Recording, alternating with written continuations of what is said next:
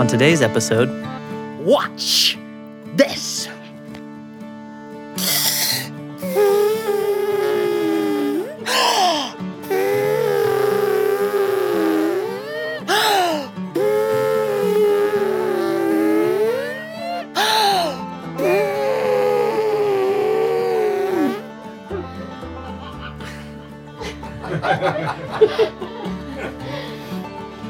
Well,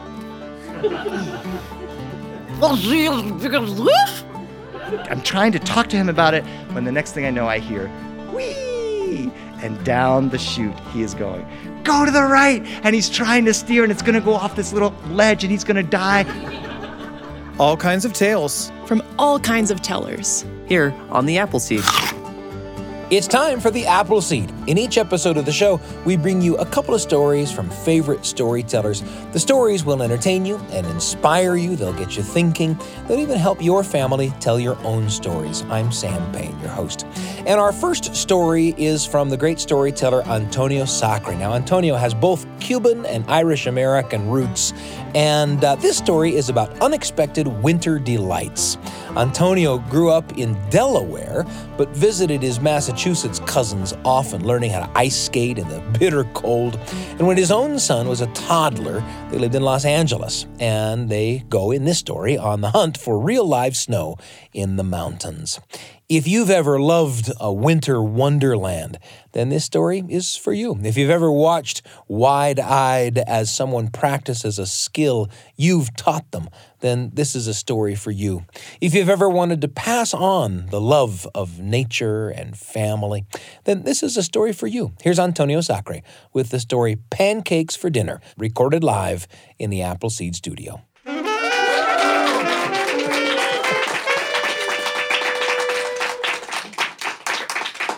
When my son was 2 years old, he asked me what snow was. Living in Los Angeles, he had never seen it. And again, it brought back memories to me.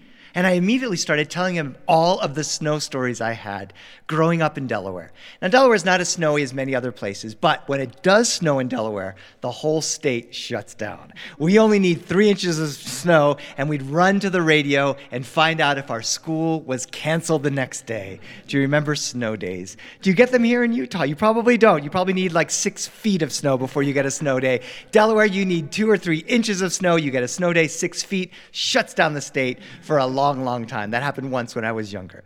And so I told my son that snow, he was 2.5 before his sister was born. Snow falls from the sky, and he's trying to think, what is that going to be? And then I remembered my mom putting us in the Volare and driving north to Boston. My mom has 4 brothers and sisters, and all of those family members had many kids. So there are 15 cousins, from Eiley Rose, the oldest, all the way down through little Marky Keefe, the youngest. 15 cousins, all born within 8 years of each other, one after another in every family. And we would go, and my cousin Maddie was the exact same age as I. Maddie lived near a cranberry bog. Do you know what a cranberry bog is? In Massachusetts, where my family lived, some of them lived near cranberry bogs. They grow cranberries. They look like plants, but in the winter, for some reason, they cover them in water, and they are preserved in the water. I don't know how it works necessarily, but we would go skating on the cranberry bogs. So you would skate on this clear ice, and you'd look down, and there were the red berries underneath your feet.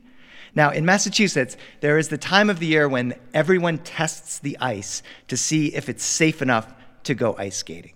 And the way they do it is they send the youngest, dumbest kid to skate under the ice, and when he or she falls through, they realize it's not good enough, and then we wait, and we wait, and we wait, and then finally it's good enough to go ice skating. My uncle is a retired firefighter, and I made a joke of it, and I shouldn't be so light about it, because every winter he was tasked to slither out on the ice and reach in, attached by a human daisy chain of firefighters and ropes and hoses if they could, and fish some kid freezing and cold and scared out of the ice. When the ice was thick enough to skate, my cousins and I would play ice hockey. And we would play with whatever we had. Sometimes we didn't have a puck, so we would take off somebody's mittens and we'd mash them up into a ball. It was always the youngest kid again because, I don't know why my hands are cold. Well, we're going to have to play hockey. So we started playing hockey. Now, because they grow up on skates, my cousins and all their friends were amazing skaters. From Delaware, we were disadvantaged, but we would do the best we could. And one epic day, we started playing hockey. And it started snowing. It's hard to skate on the snow, but it didn't matter. We brushed off the snow, our own little human Zamboni machines, and we kept playing. And it got colder and colder. Now, I did have my gloves on. I wasn't the kid without gloves on, but I said, Maddie, I can barely feel my fingers. They're freezing cold. What should we do? He said, we should play more hockey. And we kept playing. We played some more, and now my toes were getting that frostbite feeling. Maddie, I can't feel my toes anymore. What should we do? Play more hockey. Those kids would not stop playing hockey. We played until it was very dark, and then somebody lost the puck. I said, Maddie, it's dark. There's no puck. What should we do? Play imaginary hockey. So we're skating around, and we're playing imaginary hockey, and it became a game. I pass it to you, Maddie. Maddie, I juke Julie. Julie does it, and we're playing imaginary hockey at 9 o'clock at night on a freezing winter day on a cranberry bog half covered in snow, when all of a sudden, Maddie's mother, my aunt, says, what are you boys and girls doing? Everybody freezes. Nothing. She says, are you out there playing hockey? Yeah. What should we do, Aunt Joan? She says, do you have the puck anymore? No. She says, well, play more hockey. And back inside she goes. I told my son that. My son said, Dad, let's go play hockey. And he says, Dad, let's go see the snow. Now, in Los Angeles, you can drive a few hours up into the mountains to see the snow.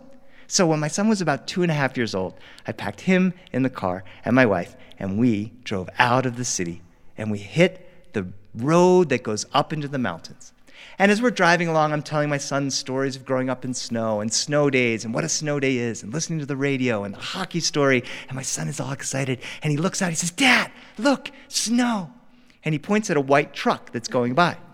Oh, honey, that's white, like snow, but that's a truck. That's not snow. Oh, okay, Dad. Dad, snow. He points at a billboard that's got some white in the billboard. Oh, yeah, honey, there's white in the billboard, but that's not, you'll know what snow is, honey, when you see it. And I can't quite tell if he just wasn't figuring out the concept or if he was just playing the game that anything white he saw was snow.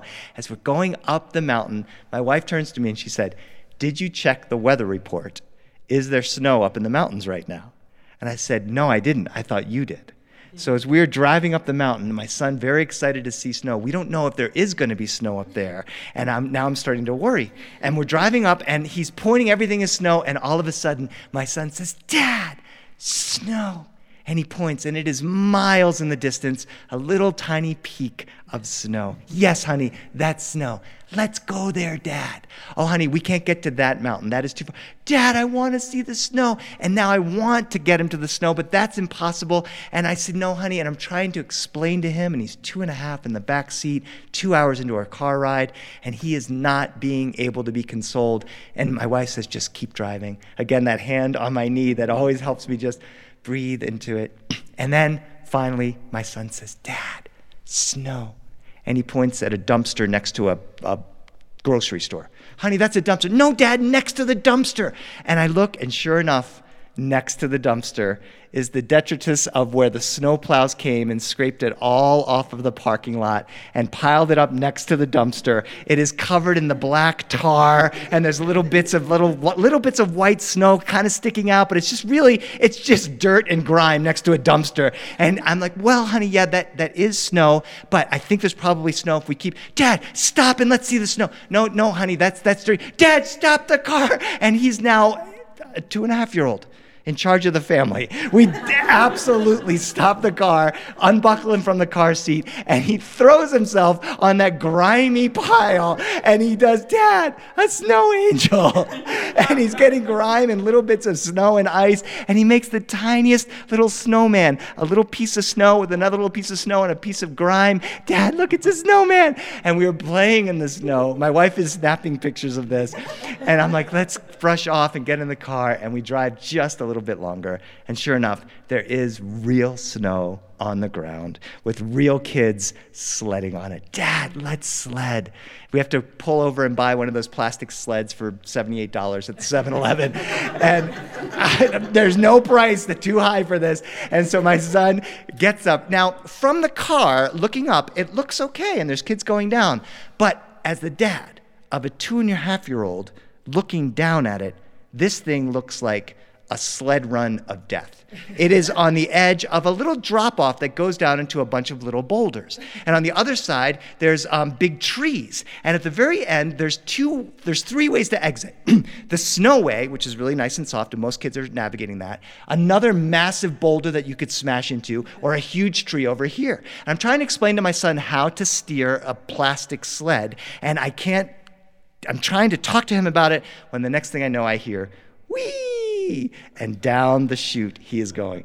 Go to the right! And he's trying to steer, and it's going to go off this little ledge, and he's going to die. No, it's going to go over here. He's going to smash into a tree, and he's going to smash into the boulder, and he's going to die. Everything is just death. Oh, no, no, no. And he hits that smooth slope, and all the big boys and girls go, way to go, kid. Huge smile. He truds up with his snow boots and down again, and my wife and I smile as he's going up and down this icy chute next to these boulders and these trees, and we're sitting there thinking about it when all of a sudden his sled goes down and it turns around, and I'm looking at his face as he's going backwards down the hill.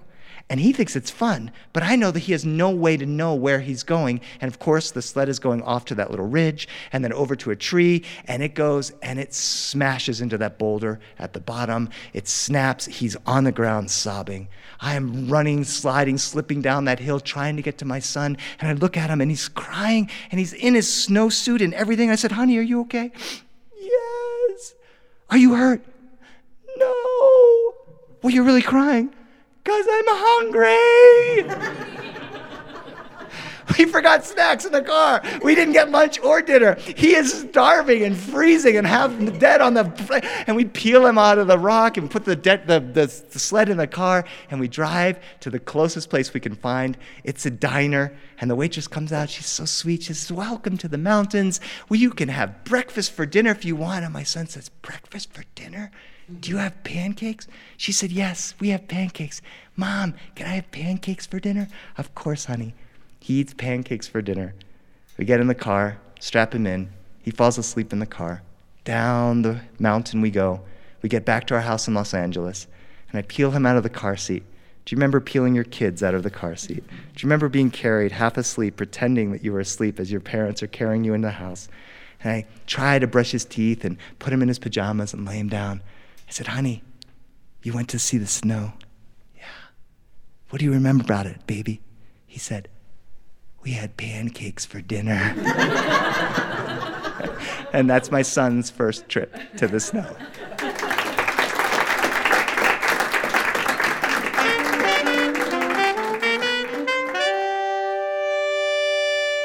Antonio Sacre with Pancakes for Dinner, a story recorded live in the Appleseed studio before our terrific studio audience about the simple pleasures of a winter afternoon together. I bet some stories sprang to mind for you from your own life or the life of someone you know as you listened to Antonio's story. Stories have this wonderful way of sprouting and growing as the stories bring up thoughts that grow into conversations. Stories are like seeds in that way. Maybe that's why we call the show The Appleseed. Coming up, a story from Donna Washington, a retelling of a classic fable from among Aesop's fables. I'm Sam Payne.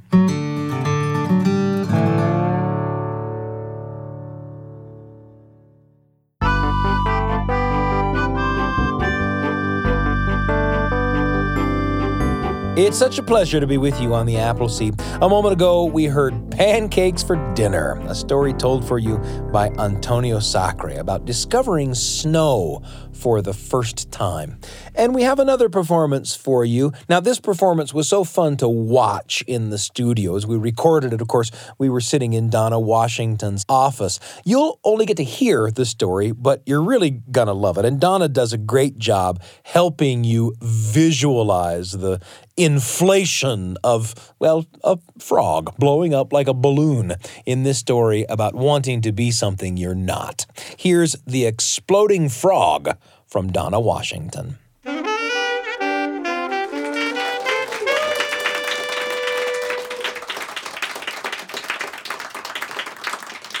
How many of you know a teenager? Yeah. Teenagers are really interesting. I always dedicate this story to teenagers because teenagers, well, they have a lot of interesting problems. Teenage boys get to a certain point and they become monosyllabic. It's like, how are you? How was your day? And they get to a certain age and they think it's funny to hurt each other. I remember being in school, and there were boys who couldn't go from the back of the room to the front without whacking everybody upside the back of the head as they went. Anyone ever remember someone like this in school? Yeah. Teenage girls, they get to a certain age and they cry for no particular reason. I remember being in middle school, going into the bathroom, some girl sitting under the sink, oh no! All of her friends petting her. And you've just walked in there. You have no idea what's going on. Is she okay? Ashley doesn't like my haircut. When you're a teenage girl, the world ends 5 or 6 times every day. And then there's the teenage girl physical problem. Their eyes roll up into the top of their heads, and their heads get loose on their necks, and their tongues flap around, and their lungs expand and contract uncontrollably, and their hips go completely out of joint. It looks like this.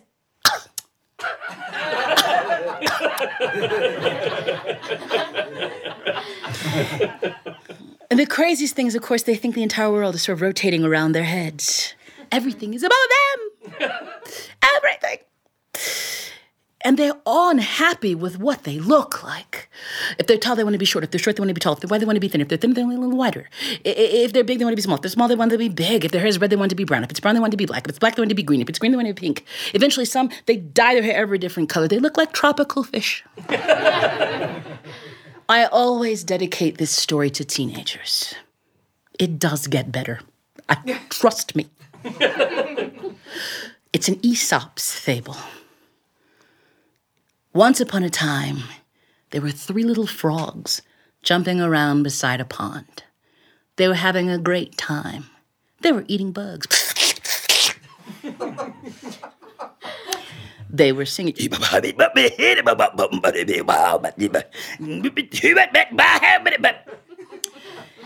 When out of the forest, there came an ox. Now, an ox is a great big animal, sort of like a cow. Great big horns and a ring in his nose. He came down to the water to drink.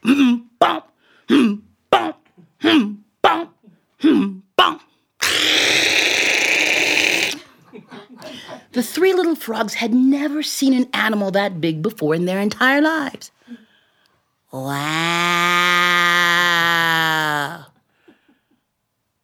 Wow! He's really big! They jumped in the water with one of their eyes peeking out. Wow!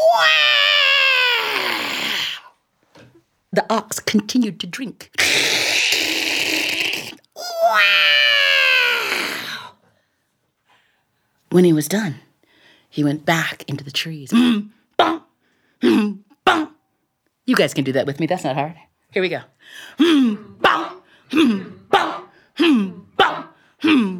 And the 3 little frogs jumped around and talked about how big he was. Did you see that? He was big. He was huge. There was a great big frog on the pond that day. He said, what are you 3 little frogs talking about? Come here. They jumped over. They said, we just saw the biggest animal in the entire world. He was big. He was huge. One of them said, he was bigger than the oceans. One of them said, he was bigger than the mountains. And the little one said, yeah, He was bigger than the world. And that great big frog said, I'm the biggest animal on this pond. Was be as big as me. Little frog said, He was as big as you. He was bigger than you. He was bigger than the oceans. And he was bigger than the mountains. And the little one said, yeah. He was bigger than the world. And that great big frog said,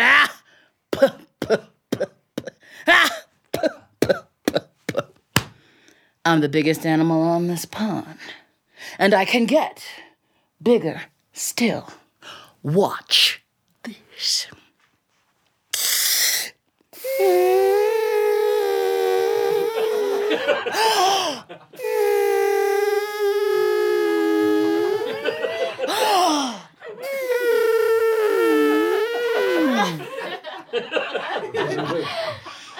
Well, was he as big as this? Little frog said,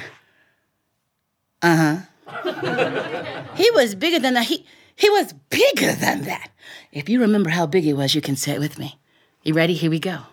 He was bigger than the oceans. And he was bigger than the mountains. And the little one said, yeah. He was bigger than the world. That great big frog said, I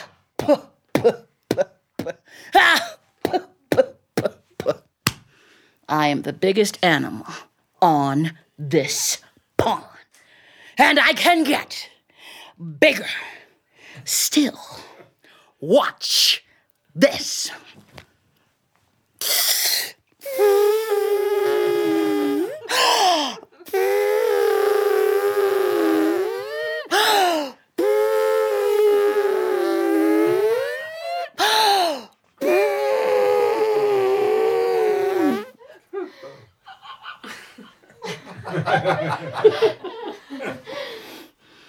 Well, was he as big as this?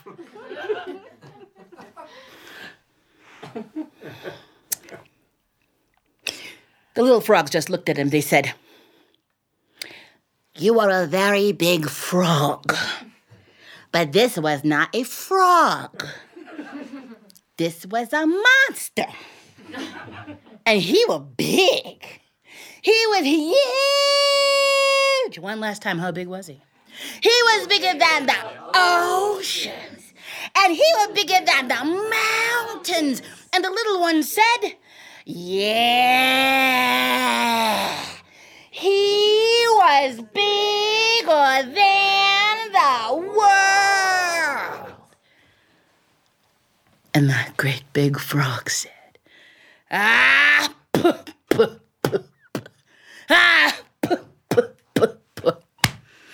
I am the... Oh, come on, this is not hard. Say it with me. I am the biggest animal on this pond, and I can get bigger still. Watch this.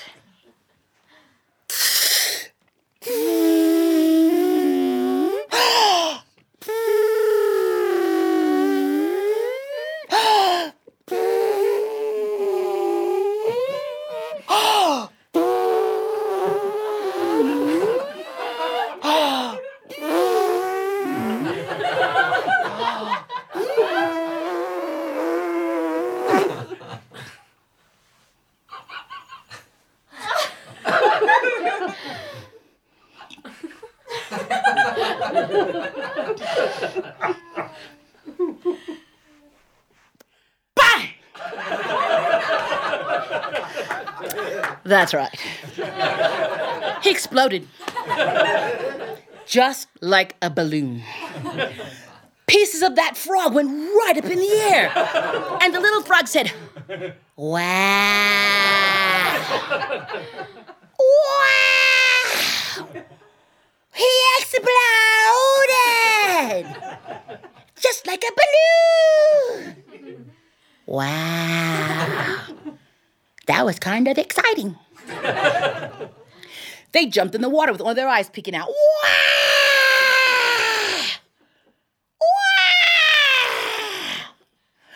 When all the pieces settled, the 3 little frogs got out of the water, and all 3 of them sat on one great big lily pad. And one of them said, "Wow, he was a great big frog." The little one said, "Yeah, but I don't think he was nearly as big as he wanted to be."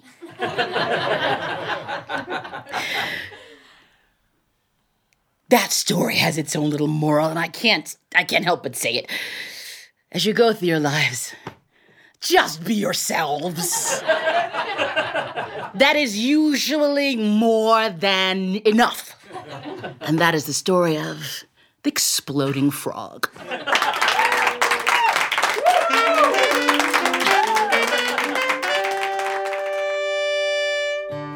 That was Donna Washington with her version of an Aesop's fable called The Frogs and the Ox. Her version she calls The Exploding Frog. Thanks for joining us today on The Appleseed, and thanks to Antonio Sacre and Donna Washington for sharing their stories. Listening to these stories always brings up memories for me that I love to share. Where did the stories take you, and who will you take along? Our episode today was produced by Brian Tanner and Heather Bigley. Our audio engineers are Carly Wilson and Ashton Parkinson. Trent Horton and Evie Hendricks make up the rest of the Appleseed team. If you want to send us a note, you can email us at theappleseed@byu.edu. That's theappleseed, all one word, at byu.edu. Or if you're listening through a podcast app, rate us. Leave us a little review. It helps people find the show. We're pleased and proud to be among the many shows in the BYU Radio family of programs.